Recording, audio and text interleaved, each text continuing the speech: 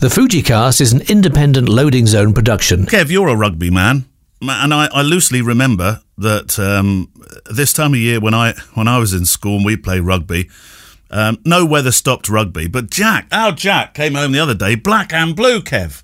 They'd been doing tackle practice, if you pardon the expression, on the grass out the playing fields with like 3 inches of frost and ice on the top of it. Good.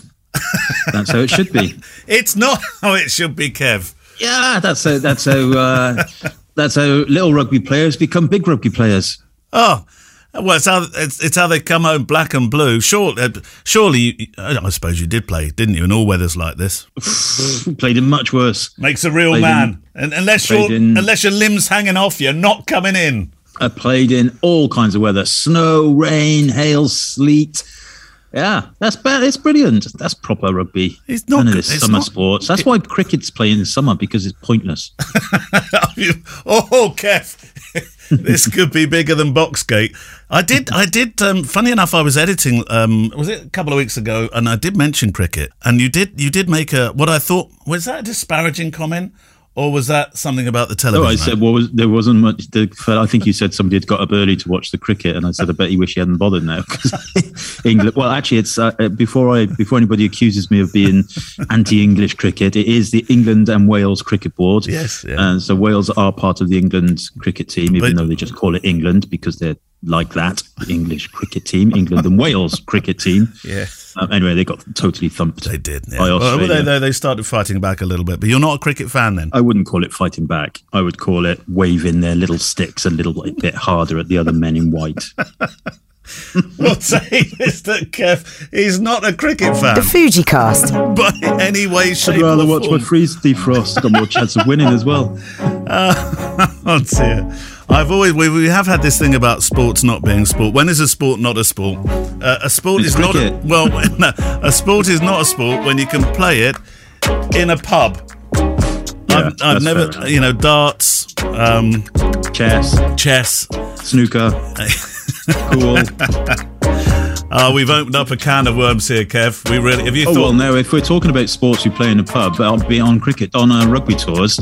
I've played plenty of sports in pubs, including rugby. Have you played rugby in a pub? Yeah. Oh, yeah. Easily. Just move all the tables out of the way. There was an episode in Tallinn where we got thrown out of that place. What? For doing a scrum down in the bar? No, we talked about this in episode 3 or something. I'm not going to mention it ever again. Oh, go back and listen to was it episode 3? I can't remember. Oh, wherever it was. Well, welcome along. You and your questions from our electronic mailbag and our thoughts about cricket. And of course, also through the FujiCast private Facebook group that you're welcome to become a part of. If you'd like to send a mail through, click at fujicast.co.uk. If you are not a Fujifilm shooter, do not worry. It's a big community.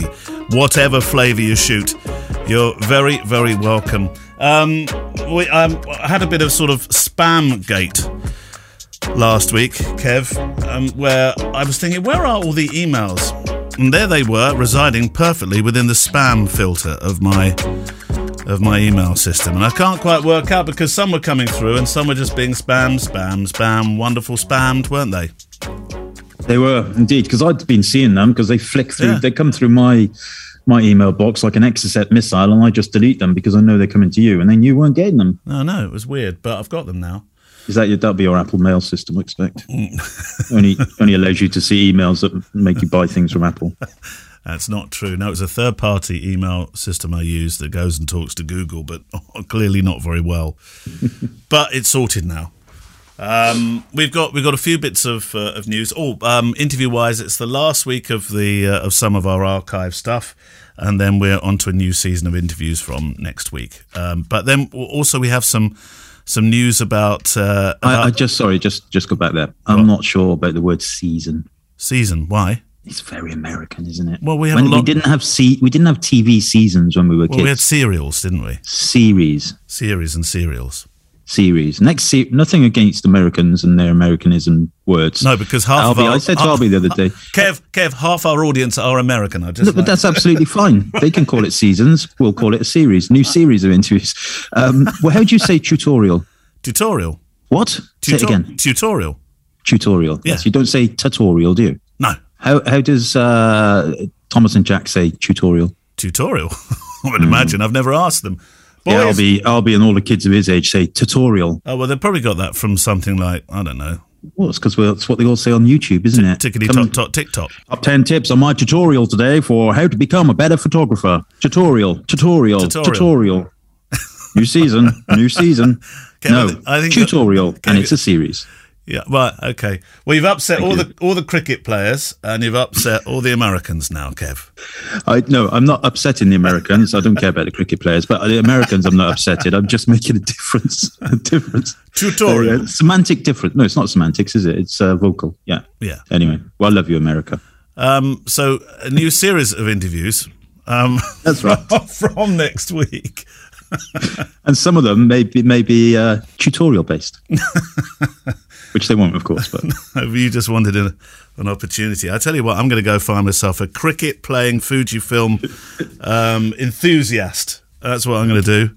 Well, that's Steve Vaughan. Steve Vaughan loves his cricket, doesn't he? 2 weeks of cricket. Does he? Oh, he does, doesn't he? Although he shoots Sony now. That's what happens when you like cricket. Everything goes wrong in your life. In camera brands. Kev's very feisty this week, isn't he? Hey? Yeah. What is it? Is it the cold weather? No, I love the cold weather. Yeah, I love the cold weather. I really like. I'm looking out my window now. It's beautiful. We've got this. They built at the end of where my studio is. I've got a big window, and they've built some. It looks almost like a Norwegian. I've seen it. Yeah, it looks cool, doesn't it? Yeah, look, it's very cool actually. It's finished now. It took them a long time. Yeah, they kept running out of money. Yeah.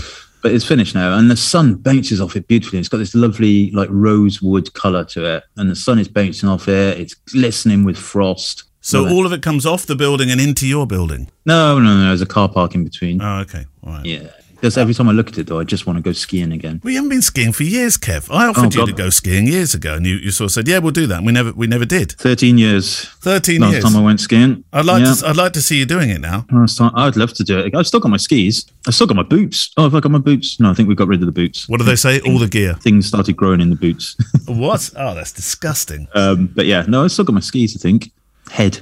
185s. Oh, right, yeah. The skis have changed shape quite a lot over the last few years, Kev. Those great big carvers you've got that you could just stand any sort of piece of cattle on and send it down and it would still be able to ski down. They don't exist anymore, Kev. Everything's a lot faster. Good. I like that. Fast speed. Send him down. I mean, essentially, you could stick 2 cricket bats, one on each foot, and you'd be closer to the real thing now. Yeah, so there is some use for them. There is. Right, website, before you get in trouble with that anymore. You know what you need, Kev? You need a drink dangerously. Yeah, no, I haven't had a drink. I know. And I'm not missing, until you mentioned it, I hadn't even thought about it today. Oh, well. Fine, I'm not missing it at all, I have to say. I'm very surprised about that. Malmesbury's last remaining 5 pubs have gone out of business, but never mind. Yeah, I haven't seen anybody for a long time, but there you go. That's it. Right, website. We've had a few issues with the website, haven't we?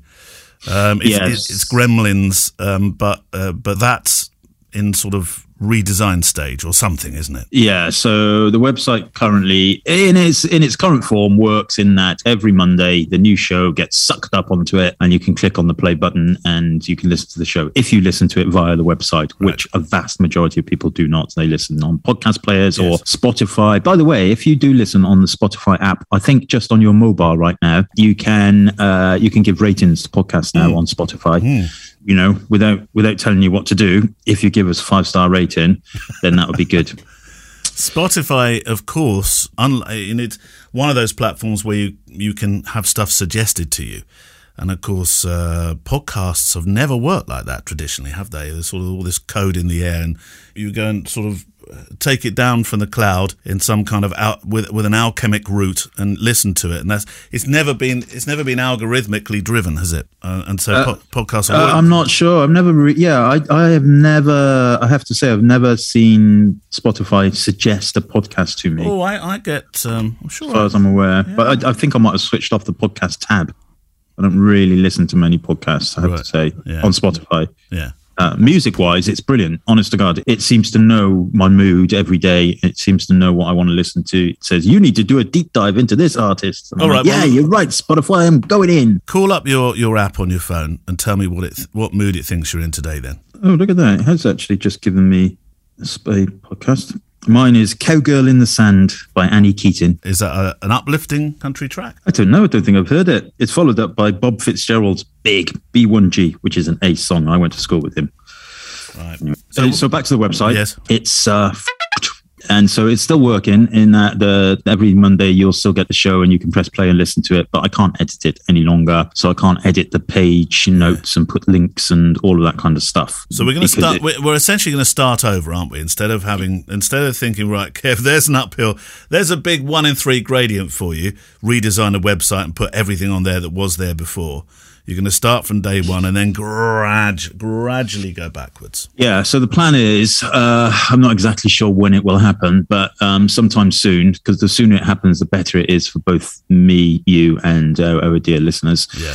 I will set up a new site on Squarespace and we will start from 2022 episodes. Yes. That's the way it will work. The old FujiCast website will then disappear from the real world, although it will still exist in some capacity because I'll need to then dig into it on a hidden domain and slowly over the next 35 years move the content from the previous one. Oh, tell me, Kev, we're not still doing this in 35 years, surely.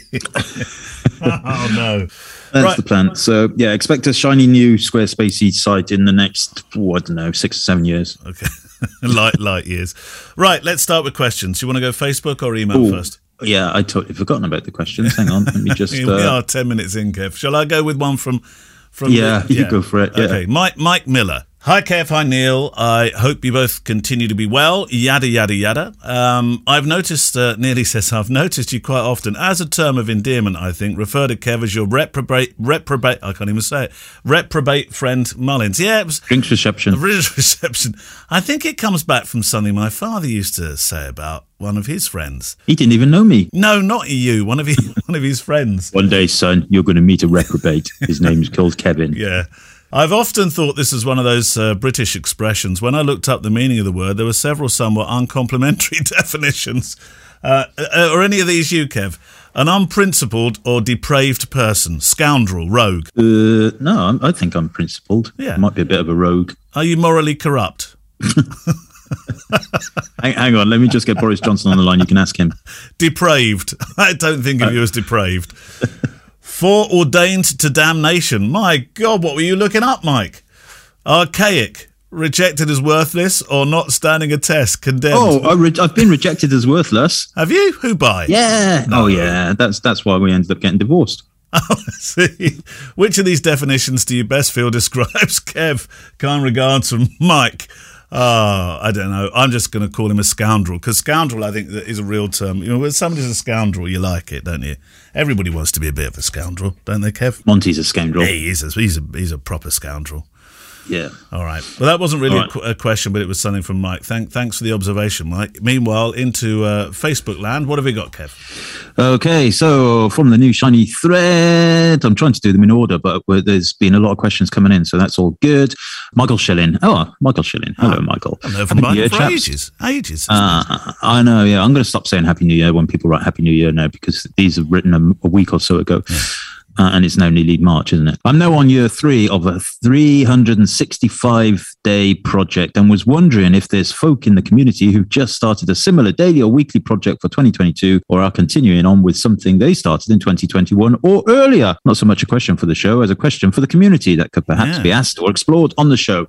A non-alcoholic cheers from Michael. 365s. 3 years of doing a 365. 3 year, that is amazing. I read How many days is that?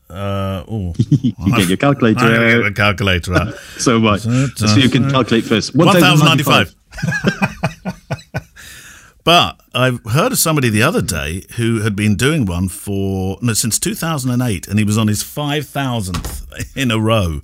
Good Lord. I mean, that is an effort, Kev, isn't it? I do still look at that page. I can't remember what it's called now, but and one nice photo a day, whatever it is.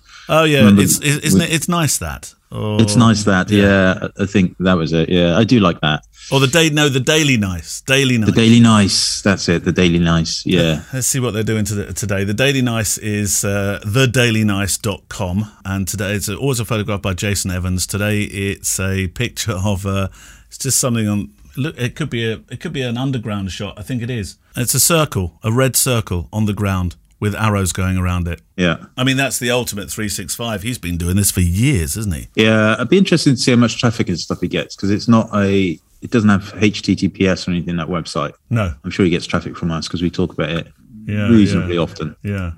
Have you ever thought of doing one, Kev? No, I find it hard enough to put my socks on every day, let alone take a picture every day. But it doesn't have to be a picture. I'm doing a gratitude 365 where I write to somebody every day a little note to say thank you. You haven't had yours yet, I know.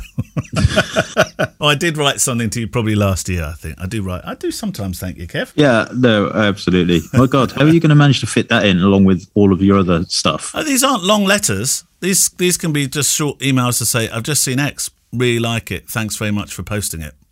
Well, sometimes they're longer. I sent a reasonably long one to Morgan Freeman, which you'll probably never read, and his PR person will probably shove in the bin. But I really appreciate Morgan Freeman. A lot of man love for Morgan Freeman. So it's a gratitude 365. And it actually helps me like a little spring in my step. So it doesn't have to be photographic. No, true. You're right. It doesn't. Okay, in that case, I am going to start putting my socks on 365. So far, actually, no, there was a couple of weeks last year I failed. Sometimes so far this year I've been all right. Yeah. Oh, dear. Yeah. Actually, I can call it, oh my word, what's 365 times 2? Hold on, get my calculator back again. I'm going to call it at 7:30 because I have to take them off every night as well. Yeah, it does not. And actually, if we're being realistic, it's a 1,460 because there's 2 socks. Most days, some days I only put one on. I'm not sure you're embracing this idea properly. But if no, the answer is I could never do a 365, not photography, but photography. And I applaud your gratitude one. Yes, absolutely. Just call it gratitude. One from Robbie Bizell, XT3 or XT4 ? I've been a long time shooter of the XT2 and it's been great, but I feel it is time for an upgrade. I mainly shoot outdoor family portraits and some indoor shooting also. I never ever use video. Would you recommend the XT3 or the XT4? Look forward to hearing from you. Cheers from Robbie. Well, I mean, if you can afford it, straight to the XT4. I mean, you haven't looked back since you've had it, have you? Well, correct, but that's because I shoot in very low light and use the IBIS. I rely on the IBIS on that camera. So depending on if that's his... Well, if he needs to shoot in low light. Well, he said indoor shooting, and I'm thinking, well, indoor shooting is not always going to be beautifully lit, is it? No, absolutely. So if it is indoor shooting and you're not using flash or anything like that, then the XT4 is probably a friend. If you do not need the in-body image stabilization, then the XT3 is a better choice because it's identical, exactly the same sensor, exactly the same fairies pedaling inside. The IBIS fairies just hasn't been invited to that party, and it's just a lot cheaper. Did you? Did I dream this, or did you describe the XT4 as the best camera you've had from the Fuji range? Technologically wise, yes. Yeah, I think so. It's made a hell of a lot of difference to your wedding shooting. Yeah, it's given me more confidence, put it that way. So I've had a couple of weddings that have been particularly dark, low light weddings in the winter where I've been shooting at f1.2, f1 with the 50mm that I rented. Yeah. And and happy that I can get away with shooting at f1 at lower shutter speeds because of the image stabilization. I wouldn't be shooting with those lenses in that capacity on the XT3, I don't think. Forgive my naivety, perhaps, but could the same gubbings work within an updated X-Pro body? It depends on the size. So I would be surprised, again, I have no idea about this, but I would be surprised if they didn't at least try and get IBIS in the next X-Pro body. Because then that would be your ultimate camera, wouldn't it? Oh, yeah. That would immediately take, because I don't like the XT body. I don't like using the XT cameras. I just don't enjoy them. Why? Because they're too DSLR-like. They're all angles and shapes, and there's no fun in using the XT camera for me, I have to say. That's the reason why Fujifilm created 2, by the way. That's why the X Pro exists and the XT exists, because we're all different and they've given us options. They've given us choices. So I don't feel out of place by saying I do not enjoy using the XT cameras because I have an option with the X Pro. But the brutal fact is the XT4 is technologically a far better camera than the XT3 and X Pro 3 right now because of the advances in the IBIS system. So this was built around stylized body rather than the requirement to definitely have two bodies. Yeah, the XT range was. Yeah, absolutely. So the X Pro came first, remember? Back in the day, the X100 came first, the X Pro. In fact, this week is 10... This kind of a couple of weeks is the 10-year anniversary of the X-Pro1 being launched. Wow. With the X series 10 years old or something. Anyway, X-Pro1 came first, and then the which is very rangefinder-esque. Yeah. Wasn't a rangefinder camera, is not a rangefinder camera, it never has been a rangefinder camera, but rangefinder styled. Yes. And then they thought, well, hang on, that's not going to be everybody's cup of tea, and we really like this this new sensor we've got. And bearing in mind there was only about 22 people in Tokyo that ran with this project. It was pushed back, so they ran with it, and then they thought, well, hang on, how are we going to try and get people who do actually like the DSLR approach, are left-eyed, prefer a little bit more of a bigger camera, etc. Let's make another one, and they called that the XT1. Their endeth the lesson. I still love my X-Pro1. It sat in a glass cabinet for ages until I dusted it off and thought, will this still... Because the last time I'd used it was in a snowstorm, and it had got a bit grumpy with me, and I thought, oh, right, okay, I've done that then. Then when I brought it out of its mothballs, it was absolutely fine. I've been using it ever since. Do you still use yours? Not really. I mean, I could, but I don't use any cameras at the moment, to be totally honest with you, apart from when I'm working. Oh, my X-Pro1 with your 35mm, absolute dream. Right, your question from Facebook. Okay, next question. Paul McIlwain. Right. I'm not going to say what he says first. Anyway, he says, I'm thinking of getting a second-hand XH1 for the bigger grip, as I use the 100 to 400mm for sports. What's the bit that he said first? I'm intrigued now. He said Happy New Year. Oh, right. Say Happy New Year anymore. Okay, all right. It's hard. So in the XT3 is hard to hold at times, even with the battery grip. My question is about the XH1 autofocus. Do you think its autofocus is capable at shutter speeds of 1,600 for fast-moving sports action, such as American football? Or cricket. Fast-moving programs. 1/30th cricket, fine, no worries at all. Oh, hang on, I just fallen asleep on top of my camera. Set it on a quarter. In fact, put it on bulb. It'll be fine. Yeah. Oh no, I've got the winning shot. Oh no, it's just started to rain. It's a draw. Tea time. Where's the? Let's go get some cucumber sandwiches and leave everybody else outside. Bring out the sandwiches. But meanwhile, Kev, back to the question. XH1. Yeah, so basically XH1, is it fast enough for fast-moving sports? I've never used an XH1, so I don't really know. And I have, but I've never used it for sport. It's always been a filming camera for me. So. Yeah, it's X-Trans 2, is it? X-Trans 2. So the autofocus really is sensor dependent and lens dependent rather than camera dependent. So I'm thinking this is the same sensor in XT3. It might be XT2 even. Don't know. Well, Carl, the second brainiest person in the world, answered the question on the Facebook thread anyway. Yeah. And he said, check out Eric Francis over in the USA. He uses XT3, he thinks, and he shoots NCAA and NFL. What's NCAA? National... Is it the car racing? NFL. I know what that is. Anyway... he also mentions that Alan Hewitt, who we had on the show a few months back. I know what it is. It's National Carpet Cleaners Association.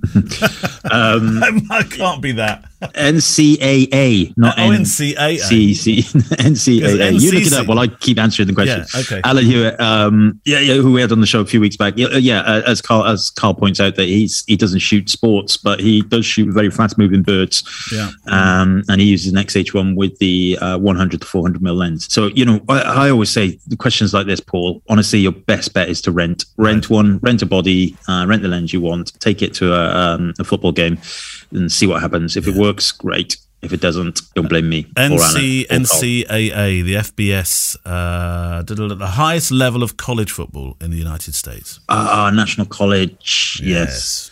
I do like American football, I have to say. Well, I like it. I like the time that they play. I went to watch it. Yeah. I've seen it a couple of times, but it's like it takes you 8 hours because they keep stopping and having adverts and sausage rolls and stuff. Sausage rolls. Right. It's a bit random, Kev. No, they do. I went to in America. I went to Philadelphia. Yeah. and they just kept stopping, like constantly stopping. I understand stopping between moves, plays, as they would call it, but they were really stopping. So the women, and it's not a sexist thing because they were all women, would run up and down the steps and try and sell you sausage dogs and hot dogs and things like that. Oh. And then when all the women had gone back down to the bottom or something, they would play again. It's very commercialised, isn't it? Oh, it was done in time with the snacks going out, was it? Yeah, I think so. Oh. Well, that was my assumption. I might be wrong, but it seemed to be that way. A snack break. Here's one from Carl Britt. Hi Neil, hi Kev. I noticed the other day it will soon be illegal to photograph mothers breastfeeding their babies in the UK. I would attach a link, but I wondered if this would get my message snagged by a spam filter. The story, though, is easy to find online. Isn't it a sorry state of affairs when bans like this are deemed necessary? Surely it's normal human decency not to photograph nursing mothers without their permission. Breastfeeding in public is already considered by many to be vulgar and rude. Seedy people taking sneaky pictures certainly doesn't help, considering that some mothers struggle to have the confidence to feed their baby in public when necessary. My wife has a friend who breastfeeds her baby in the toilet when she's out because she's been given hassle for it in the past. Stories like this certainly don't help the next time that we're out in public with a camera, does it? Is this another death knell for photography in public? Another example of some idiots ruining it for everyone else? Apologies for bringing down the mood. All the best. Carl Britt from the Herefordshire-Paris border. Lovely, beautiful. Carl is actually a dairy farmer. He changed his life entirely and went into farming, and dairy farming at that. One of those real life changes. But he's right about that, isn't he? We see it probably quite a lot, Kev, at weddings. I certainly do, where breastfeeding is happening and you think, right, okay, move my camera the other way because it's your moment. It's fantastic that you're confident and you're happy to do this in public, and that's the way it should be. But I'm not going to photograph you doing it. Occasionally I have by accident because some women have got a sort of that pat down, haven't they? They know exactly how to do it, and it's very difficult to work out that it's actually happening. But if I do see it and it's an accident, I will make it very obvious that I'm shooting the other direction. Yeah, no, yes, absolutely. I think, first of all, my take on this is I totally agree that it's sad. It's sad that it has to become a law for people to understand that it's not the done thing. Yes. You know, that just, and I have to just think that if the people who would potentially be doing that, would they take note of a law? Probably not, because they don't have the capacity in their minds, probably. Anyway, that said, things like weddings and stuff like that, some of the most powerful pictures I've seen at weddings, like candid pictures, have included breastfeeding, you know, somebody in the background or whatever, or the bride, you know, and during bridal prep. I saw one the other day. I can't remember where I saw it now. I think it was on the WPGA website. Bridal prep, and she was breastfeeding at the same time, and it was an incredible picture. But of course, you know, you do absolutely, certainly I would, in that case, say, you know, is it okay for me to shoot this moment? But yes, other than that, I totally agree. I'm not sure it's the death there or another nail in the coffin for candid photography. I think maybe it is. I don't know. Maybe it's just a little nail in a small corner. Doing the right thing in street photography, those moments that you think you're respecting people's privacy. That's it. The moments you would and the moments you wouldn't shoot. I think it's dead simple. Honest to God, look, if I was the culture secretary, I would make one single law and just says, don't be a dick with a camera. That's all you need to An official do. Law from Kev, the Kev party. That's it. I'll vote for you, Kev. Don't be an idiot with a camera. Yeah. We don't need all these micro laws and what you can do, what you can't put on Twitter, which pavement you can't step on, who you can take a picture of, who you can't take a picture of. Just don't be an idiot with a camera, and then everybody's fine. I think observing, I saw a scene the other day. I was filling up with some petrol at the local Texaco along the way. Other petrol stations are available. And it's a popular place for drop-off time for school. There's a primary school across the way, and there was a young child in there that clearly, oh bless her heart, she didn't want to go to school, and she was crying, and there was a really interesting scene. I had my X100 on me in the car. I didn't go and get the camera out to make a picture of that moment, but it was it's very hard to describe, but it was a really good narrative scene of some of the kids playing and happy, and the other one saying, I'm not going, and pulling against mum's arm. But you wouldn't photograph it. Some people would, and some people have in the past, and and those kinds of pictures have become, Trish Murtha, for example, that kind of picture she would have taken and is now an important statement. But yeah, I wouldn't. You're right. But I wonder if I'm thinking very in a kind of I'm thinking as a man, perhaps.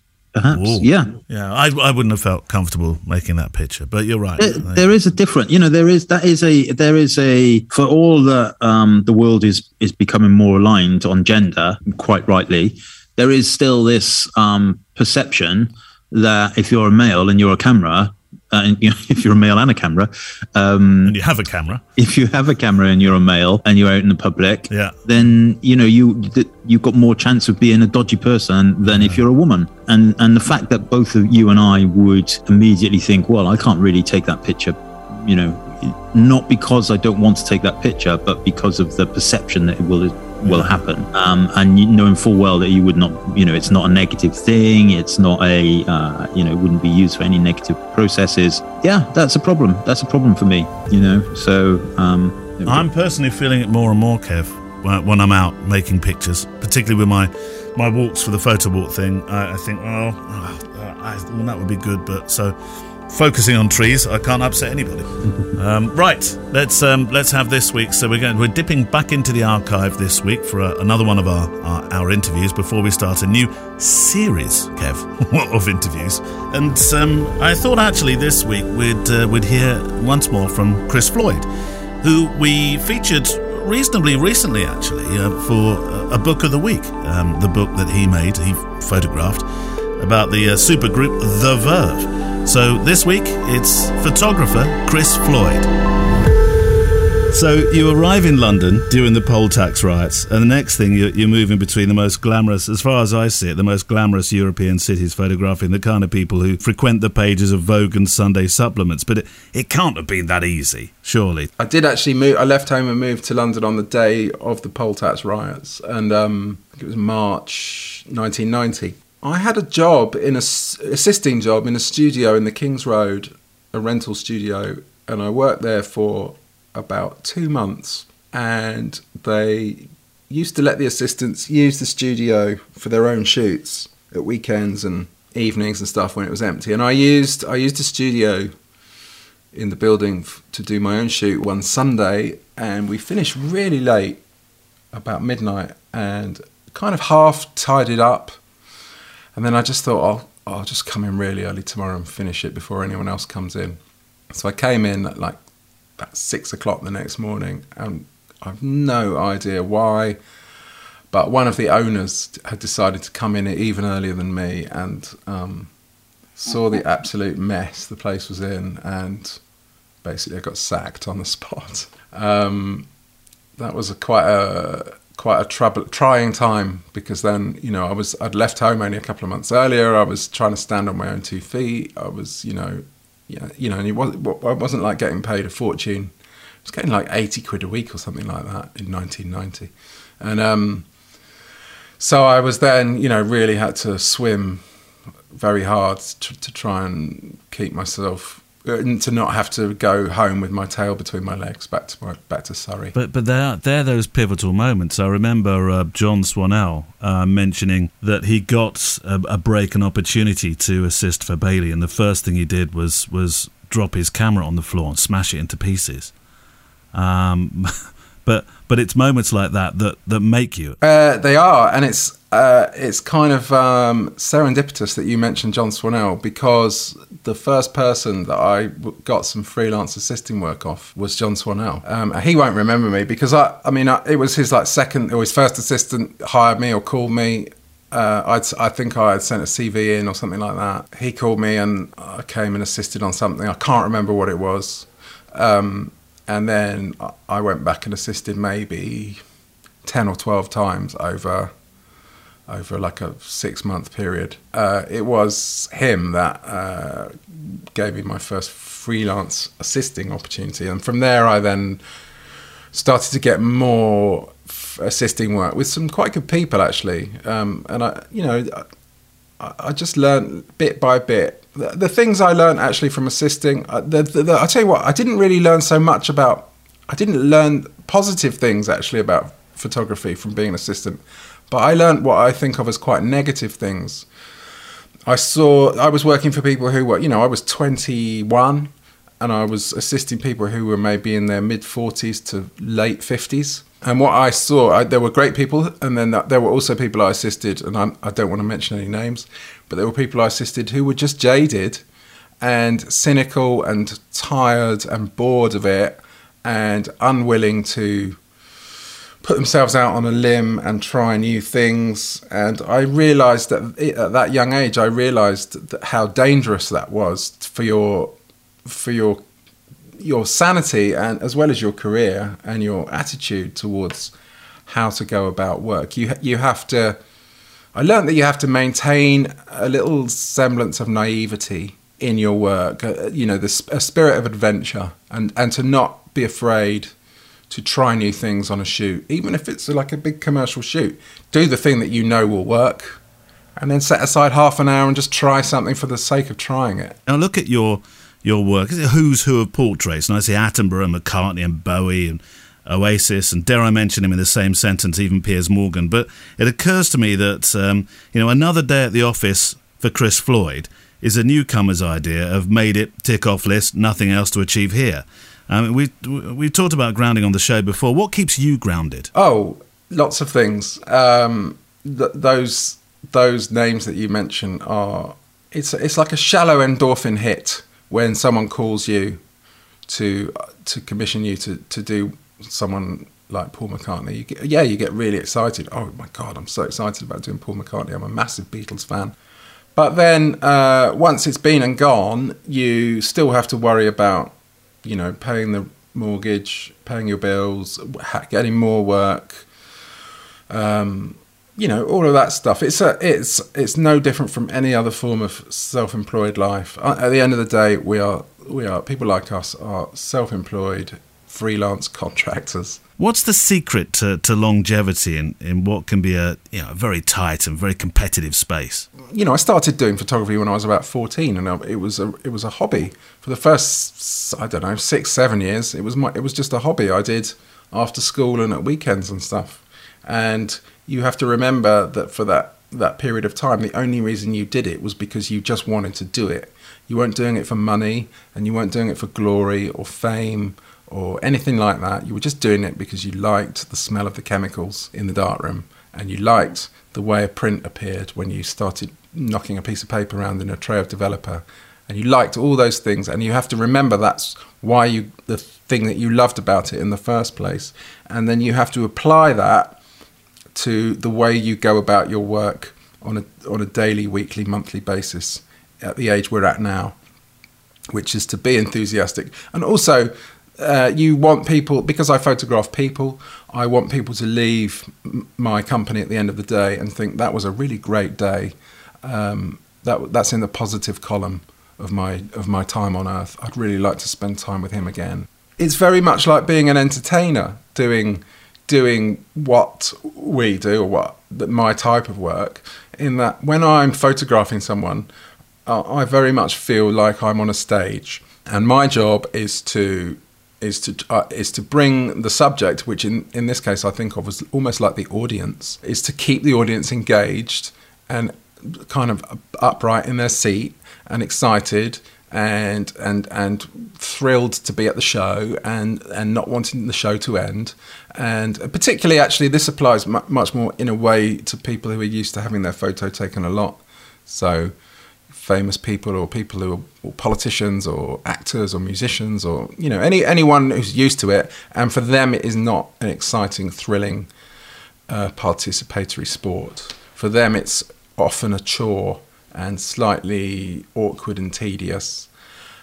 So what I try to bring to it is a sense of occasion and a sense of fun, I suppose. I want them to be intrigued by me as much as I'm intrigued by them. So you're an extrovert then. So many photographers describe themselves as introverts. If you're the ringmaster, you're the extrovert. No, but this is the thing. You see, in real life, I'm an awful introvert. I'm a dreadful introvert, and it's only when I go to work, when I put my photographer hat on, that I have to kind of put on this cloak, a coat of extrovertism, and it's not a struggle, but it's an effort to become that person, to become this alter ego. And that's incredible when you look at the list of the people you do meet and those that you will have to communicate with and get on with very quickly. Yeah. It's like a sort of, you have a relationship on steroids with people. It's a fundamentally, because you're trying, the image that you make or the pictures that you produce, you're trying to engender intimacy from a situation that's fundamentally artificial. That everything about a photo shoot is fake. The lights are fake, the scenario is fake, and yet what goes on within the four walls of that frame is anything but fake. If you know how to do it right, you can make it feel as natural as the weather. Now, it's not exactly a new departure, but I wanted to focus a little on the filming side of what you do. Do you think flicking that button to film mode is an aspect that can haunt your business if you fail to engage with it? I mean, you've engaged with it, and you've been extraordinarily successful by doing it. I've kept to a very small. I'm not making Alien 5. No. I mean, there's a simplicity to. I mean, things like can a robot do your makeup for stylist? And the one that I remember watching it. A good few years back now. The ones that you did for Porter. Well, they were the first things I did. Really, that was. They were great. I pitched the idea of those to Mr. Porter and. Jeremy Langmead, who was the boss of Mr. Porter, just kind of, we had a meeting for about 5 minutes, told him what the idea was. I had actually made a test film with a friend of mine called Patrick Grant, who's a tailor on Savile Row. So I did one of him getting dressed, and then I showed that to Jeremy Langmead at Mr. Porter. So I had a sample, and he watched it. I mean, the time it took him to watch it, which was about 2.5 minutes, and he went, "Great, let's go and make 6." I couldn't believe it. I was like, "Oh, okay." He goes, "Yeah," and then I'll put you in touch with my deputy, and we'll go from there. And then we did, we ended up doing. We did 6, and then we did 6 more, and then we did about 30. But from being a photographer with pretty much 100% input to making films where storyboarding and collaborative remits start to play out, how much do you... I mean, it sounds, with the Porter one, you were Mr. Porter, you obviously did get to steer the ship creatively. Is it often like that when you're making film work? No, it's not. It's much more convoluted in terms of time spent before in pre-production. It's time you spend discussing it, months often. Because on the day of the shoot, you've got to make sure that everything is buttoned down and as it should be and how you want it to be. So I did a job for a Swiss bank last year, and it was shooting. It was two different 30-second spots. One was with a family of 5, so mum and dad and 3 kids, and then there was another one with a mum and dad and 1 young toddler. And you end up spending sort of 2 hours discussing what kind of bowl the toddler will be eating his mashed banana out of, So, and everyone's got an opinion on it. So often you spend a lot of time discussing props and things like that. So it's because the camera moves and it goes all over the place. You've got to think of it as it's a multi-layered thing, whereas stills imagery is 2-dimensional and moving image is 3-dimensional. You've got to factor in time. There's an irony here because you made the campaign for Philips, so the concept was, the tag was, what was it? Simplicity is an espresso machine that makes a coffee expert out of anybody. And I just thought, actually, taking that analogy and applying it to photography and filmmaking, does the democratization of photography, the proliferation of boxes, Chris, that you can use to make an image, the amazing standard of many of the new photographers that you've already alluded to, does that keep you awake at night? Do you think about rugs being pulled? Because to use Tom Stoddart as an example of an interview we did earlier on, saying he felt frustrated that sometimes the younger guys and girls get gifted the grants for their supposed new ideas because it's perceived that the mature guys don't have anything new. Does that keep you awake at night? It doesn't keep me awake, but it does. It's just the nature of life on Earth. It's there are always younger creatures coming up behind the older creatures. I listened to your Tom Stoddart one actually, and that did really resonate what he said about the young and the old. it's youth versus experience, isn't it? And then that ties back in again to the thing I said when we started talking earlier about maintaining that sense of naivety and exploration in your work, because there's no reason why you can't be older and still have a young attitude and mindset in the way you go about your work. I mean, one of the things I've really noticed a lot, I mean, when I looked at the Taylor Wessing winners this year, you know, one of the things that really occurred to me is how prevalent the use of film is now, and people like us who grew up in the film era and then had to deal with learning digital quite quickly, and then obviously we've kind of absorbed it, learnt it, now we're comfortable with it, you know. And I do still have all my film cameras, and the one film camera I probably use more than any is my large format 4x5. Why that particular one? Oh, I just like pottering around with it. You know, I like the process. It's the one thing you can't get from using the digital system is 5.4 or 10.8. But I do think that there is a fetishization of film that alludes to what I think of as that people are using it as a metaphor for having a soul. And they're saying, you know, so people who are young people who've really embraced film, it's because young people have grown up they're entirely digital natives now. The young, they've just grown up with digital their whole lives, so it's ubiquitous for them. So the idea of latching onto film or playing vinyl records is another one.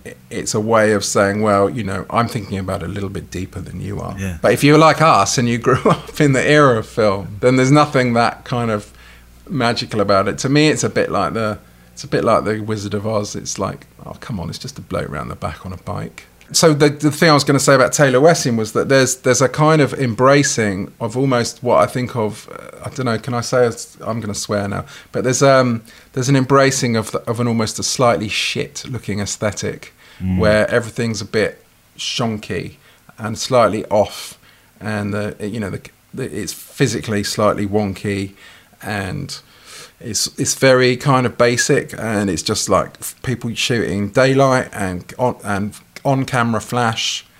But I'm not seeing a lot of work shot on film that's particularly complex technically. You know, where it's it's been lit in an amazingly clever way. Because to try and use very complex lighting setups now without the crutch of a digital setup, I'd be reluctant to do that. So the shot on film for the film's not dead hashtag thing and all that, all the pictures, it's just daylight. It's just people taking pictures in daylight mainly, and that's not hard.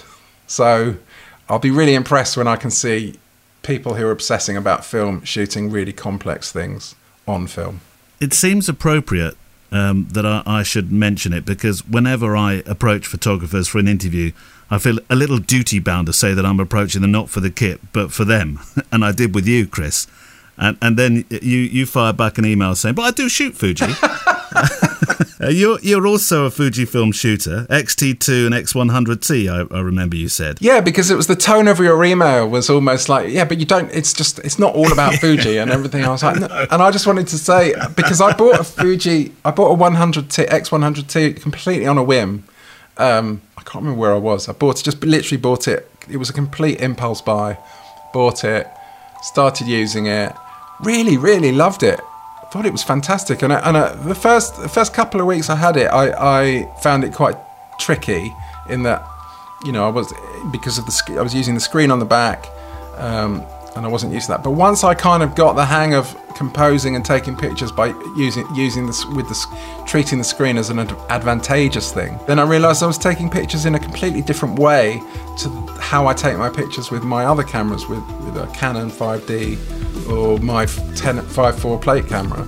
It's just another way. It's like you're seeing the world through a different set of eyes almost. So is the 5D3 your usual professional weapon of choice? It is, but I use them both actually. I use the XT2 and the 5D. The XT2 I love using because I've got a 56mm lens on it, and I absolutely love using it at f1.2 because my Canon lens is the widest Canon lens I've got is I think an f2. But I love using the Fuji in the studio with studio lighting, but tons and tons of neutral density gels on the lights, and then and then shoot at 1.2. So you do use it professionally? Oh yeah, definitely. Yeah. Our thanks to Chris Floyd. And of course, it's only a little while since we mentioned his book. It was Kev's Book of the Week, The Verve, wasn't it? Which documents the time that Chris spent with this giant of music in 96 and 97.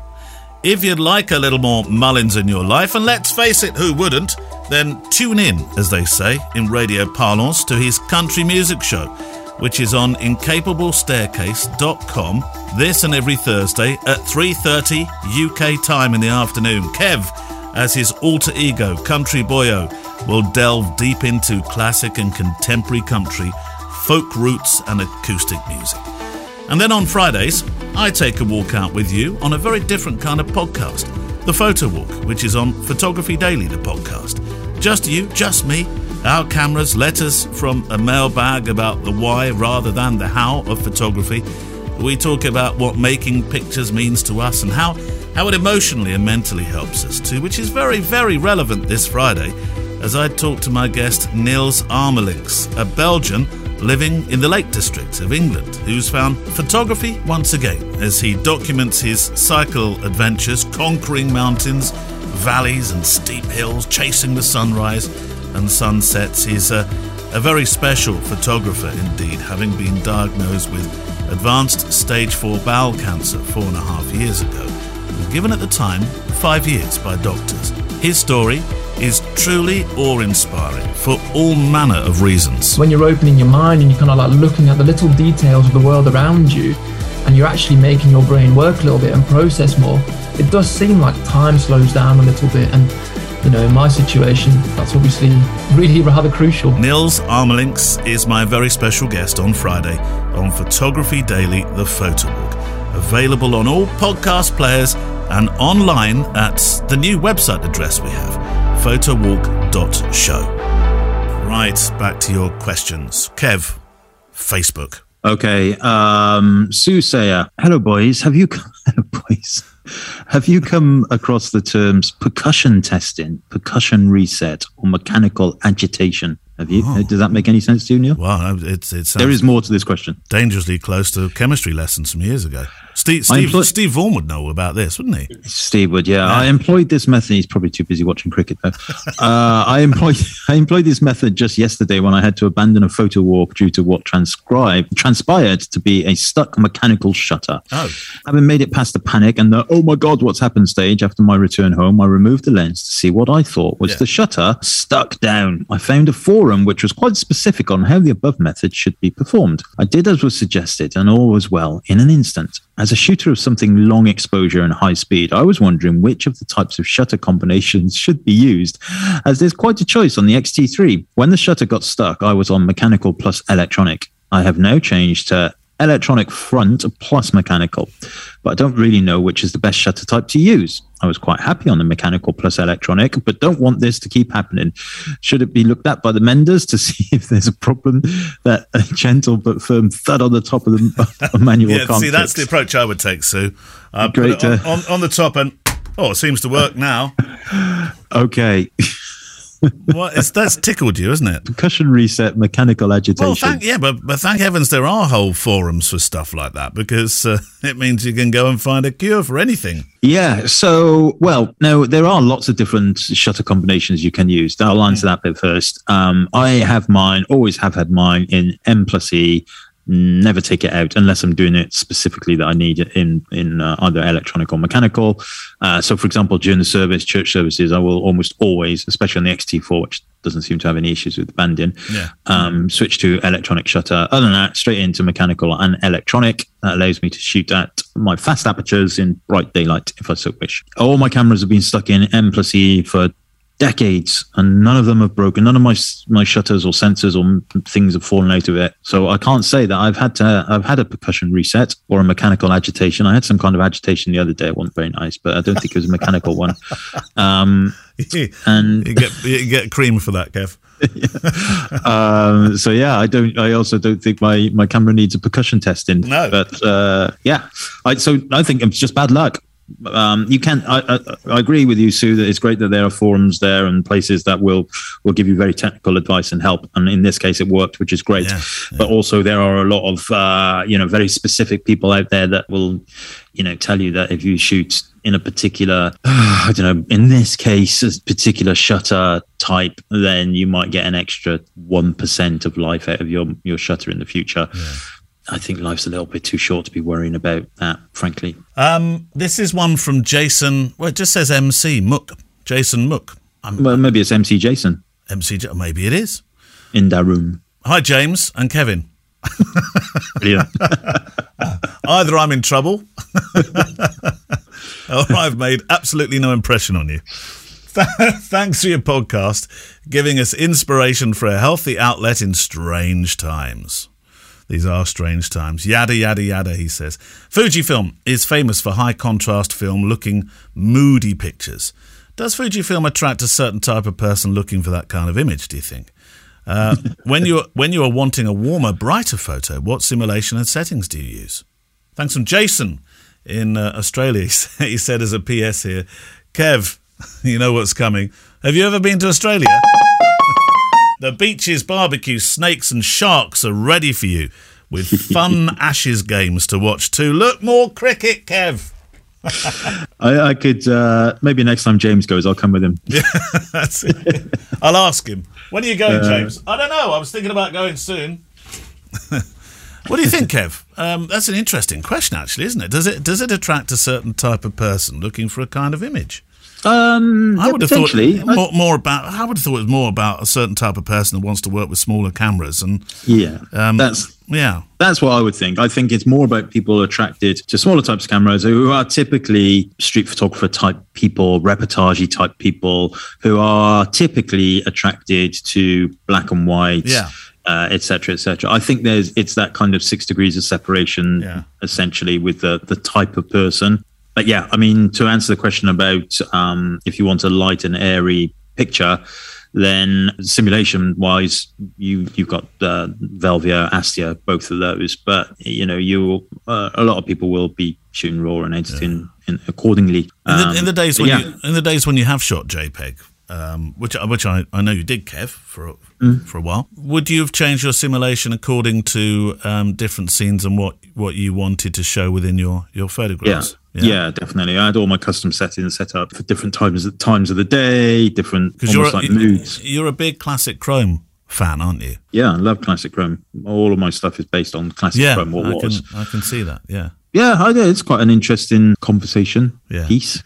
Well, he's very keen to watch Ashes reruns with you when you go. I bet he is. I think you'd rather take on the snakes and the sharks, wouldn't you? Do you know what I'd rather do? I'd rather go to an outback pub full of Australians and ask for a non-alcoholic beer. That's what I'd prefer to do than watch cricket. All right, because that one of those leads to certain death.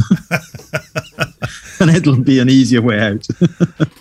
Right. We got a book of the week this week, which we didn't mention at the start of the show. We got headlong into other things, didn't we? Went headlong into other things. But book of the week, Kev, what have you got for us? Book of the week, it's simply called Michael Stipe. Oh, right. The REM guy. Yeah. Okay. It is the end of the world as we know it, if we are watching cricket. Yeah.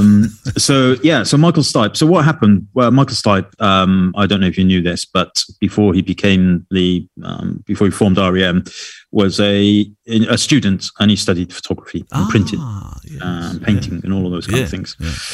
So he, during lockdown, this is actually a third edition of his photography. Now, the reason why I ended up with this book was as a member of the Martin Parr Foundation, Martin had Michael Stipe on a Zoom. So if you're a member of the Martin Parr Foundation, you can hop on these Zoom conversations he has with photographers. And he's there, is he? And one of them was, so he did, Michael Stipe was there about 2 weeks ago. Right. Oh, wow. However, I forgot to log on, so I missed it. Basically, we had a mattress. We were having a new mattress delivered, and then it didn't turn up. And so we'd lugged our old mattress downstairs, which is not easy in a wiggly-woggly cottage. And then the new mattress didn't turn up, so we had to take our old mattress back upstairs, which is not easy in a wiggly-woggly cottage. No. And by the time I'd done that, I'd totally forgotten about the Michael Stipe Zoom conference call. Oh, what a shame. Yes, so I missed that. And however, I did buy the book from the Martin Parr Foundation because I thought it was quite interesting. And interesting is probably the word I would give it. I'll read you the blurb on the background of it. This is the third photo-based chapter of the Damiani series. Damiani is the publisher. Michael Stipe explores through strength, courage, and vulnerability, pausing the project abruptly due to COVID-19 pandemic. What follows is a lockdown interpretation of a 21st century portrait with a resolute desire to show our resilience, our humor, our collective fortitude, and our adaptability. It then goes on to say, through unique QR codes, the book is enriched by free audio content, which deepens and enhances the discovery of the images. Scanning the QR codes opens access to the making of anecdotes and the intention behind the book, as told by Stipe. So let me tell you that I did try one of the QR codes and didn't work. So, but that may well be because, I don't know, I did it wrong or something. I don't know. But anyway, I'm quite keen to explore the QR code route, because I think if you just pick this book up in a bookshop, you might possibly put it back. I'm not saying that the pictures are uninteresting. Some of that, especially the portraits, I actually really like. But there's a lot of very abstract art in this book that you might wonder a little bit about. Doesn't mean it's not a worthwhile addition to your bookshelf, because I think it will actually, being who he is and being the subject matter, will go up in value for a start as an investment. But I would say that it's a book that is Marmite. Let's just say, a bit like Martin Parr himself. You either love it or you hate it. I'm kind of in the middle with this book. I absolutely love some of the portraits and the candids that are in there. Some of the rest of it, not so much. I'm struggling a little bit with the understanding of it. And so that is why I need to start digging around in the behind the scenes bits.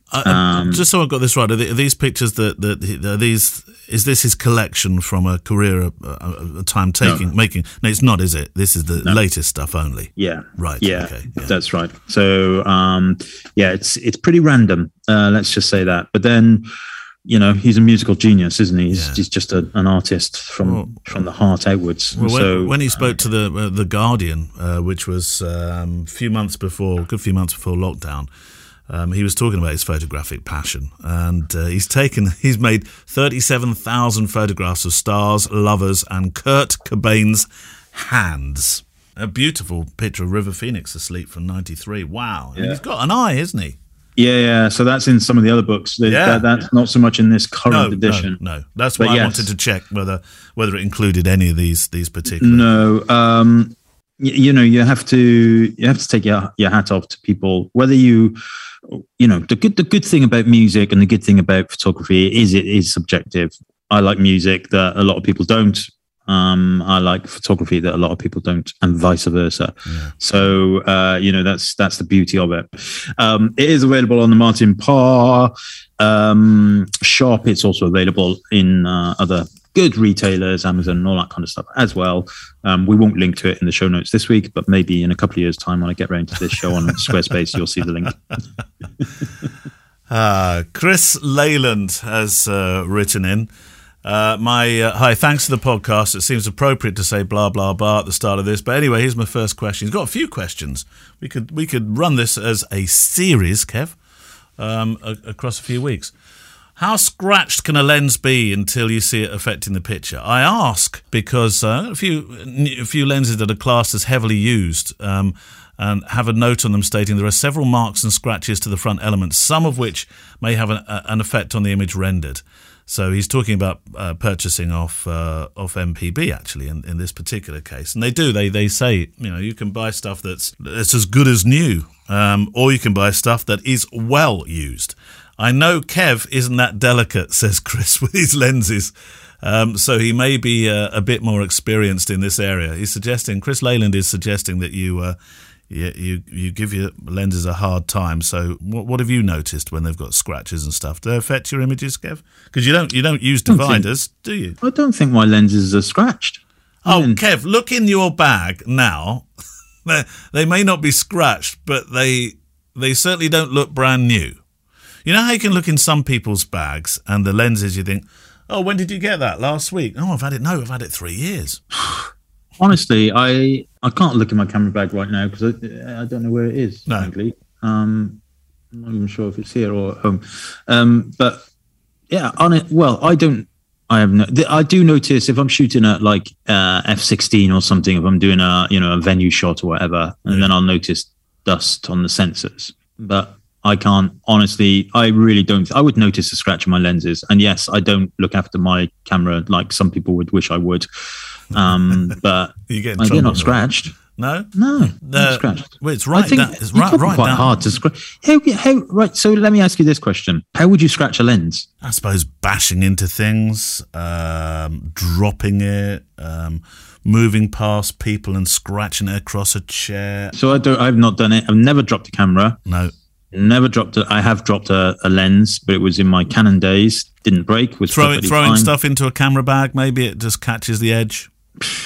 Well, I do throw things in camera bags, Yes, but I know you do that. Don't worry. It doesn't. They're not scratched. Well, basically, yeah, they're not scratched. Okay. Next question. Well, it leads on to his next question. Can you actually buff out scratches on lenses? Well, you've not had to try, Kev, by the sound of it. I've seen people doing it on YouTube with turtle wax and glass wax with a Dremel. A Dremel?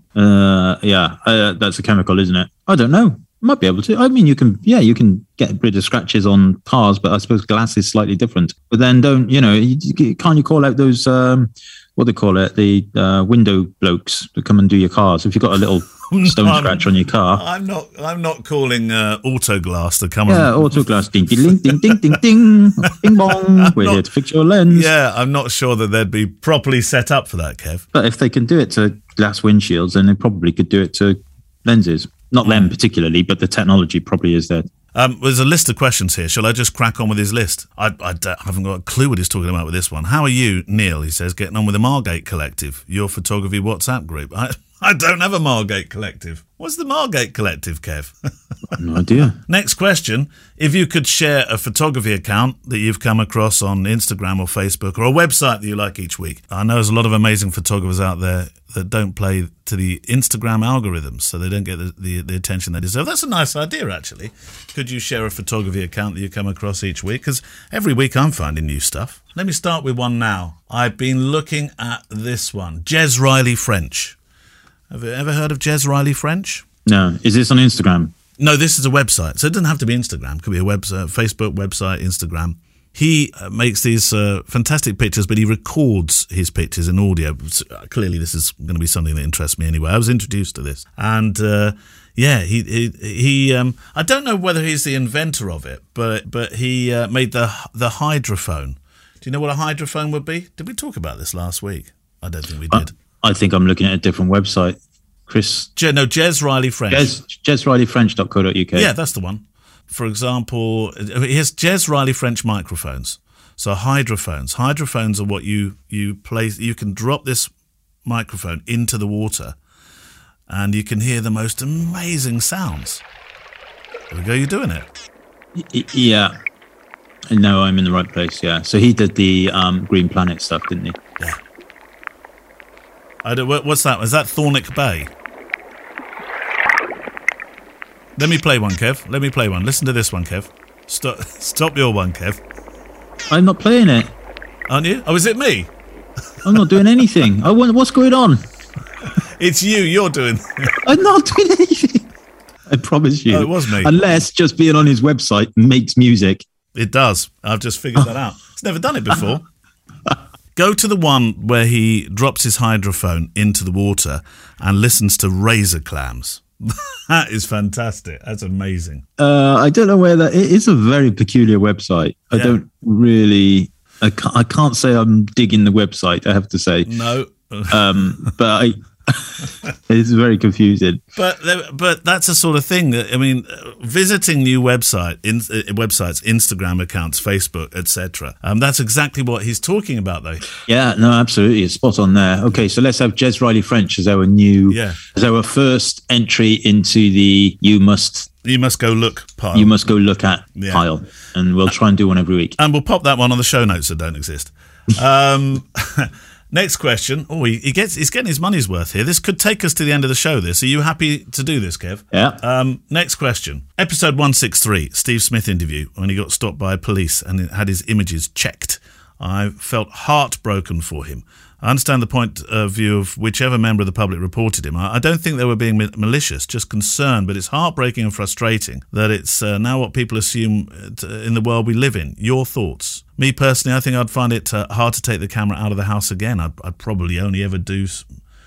Well, okay. Would you find it... If you got arrested and had your images checked, would that be the death knell for your photography, Kev? I wouldn't feel... Yeah, it would knock me because I'm the kind of person that my confidence would be knocked. Yeah. He said I'd probably only do still lives after that. A bit like me with my trees there, Chris. Yeah. I mean, I have to say, and my appetite for the world of street photography at the moment is not as strong as it once was. Is that your way of canning our trip to London, Kev? No. I've still, my workshops are back online and everything, so that's all good. But I just feel like that. I always ask my the people that I go and shoot with. I always say the first thing I say to them is, what do you want to get out of today? Nearly all of them always say, I want to beat the fear. I want to stop worrying that people are going to come up to me and say, "Are you taking my picture?" And that has become, like 5 years ago, 6 years ago, when I was doing these workshops, that wasn't necessarily a thing. Yeah. It was less of a thing, put it that way. And now it's like the number one concern of people. And that's because of this social dichotomy that we've got now in that, seen with a camera must be somebody terrible, and that's putting a bit of a spin on things. It's taken the gloss off. Yeah, a little bit. Yeah. But then the other part, the other chimp on my other shoulder is saying, come on, Mullins, that's not you. Get on with it. Yeah. He's also the chimp that's saying, go on, have a bit of whiskey. Go on. Is he? You can do it. No, Kev, no, you're doing so well. Next question. I've got a few, there's two more questions. I've got a few photo essays, projects in my mind, but creative writing is horrendous. For him, he's saying. I can describe something, but the words just sound too clinical. I know you don't have to write in a photo essay, but having some context, I believe, does help the viewer. Can you get somebody on the show to help with this? Well, maybe we could, but in the meantime, Kev, what about you? What about your writing? Is it something you enjoy doing? See, I love writing. I'm not saying I'm good at it. I just love doing it. And I think if you love doing it, you do it more, you learn more, and you start to express your ways in a more practice sense. The same way that if you go out enough with a camera, your pictures are going to get better.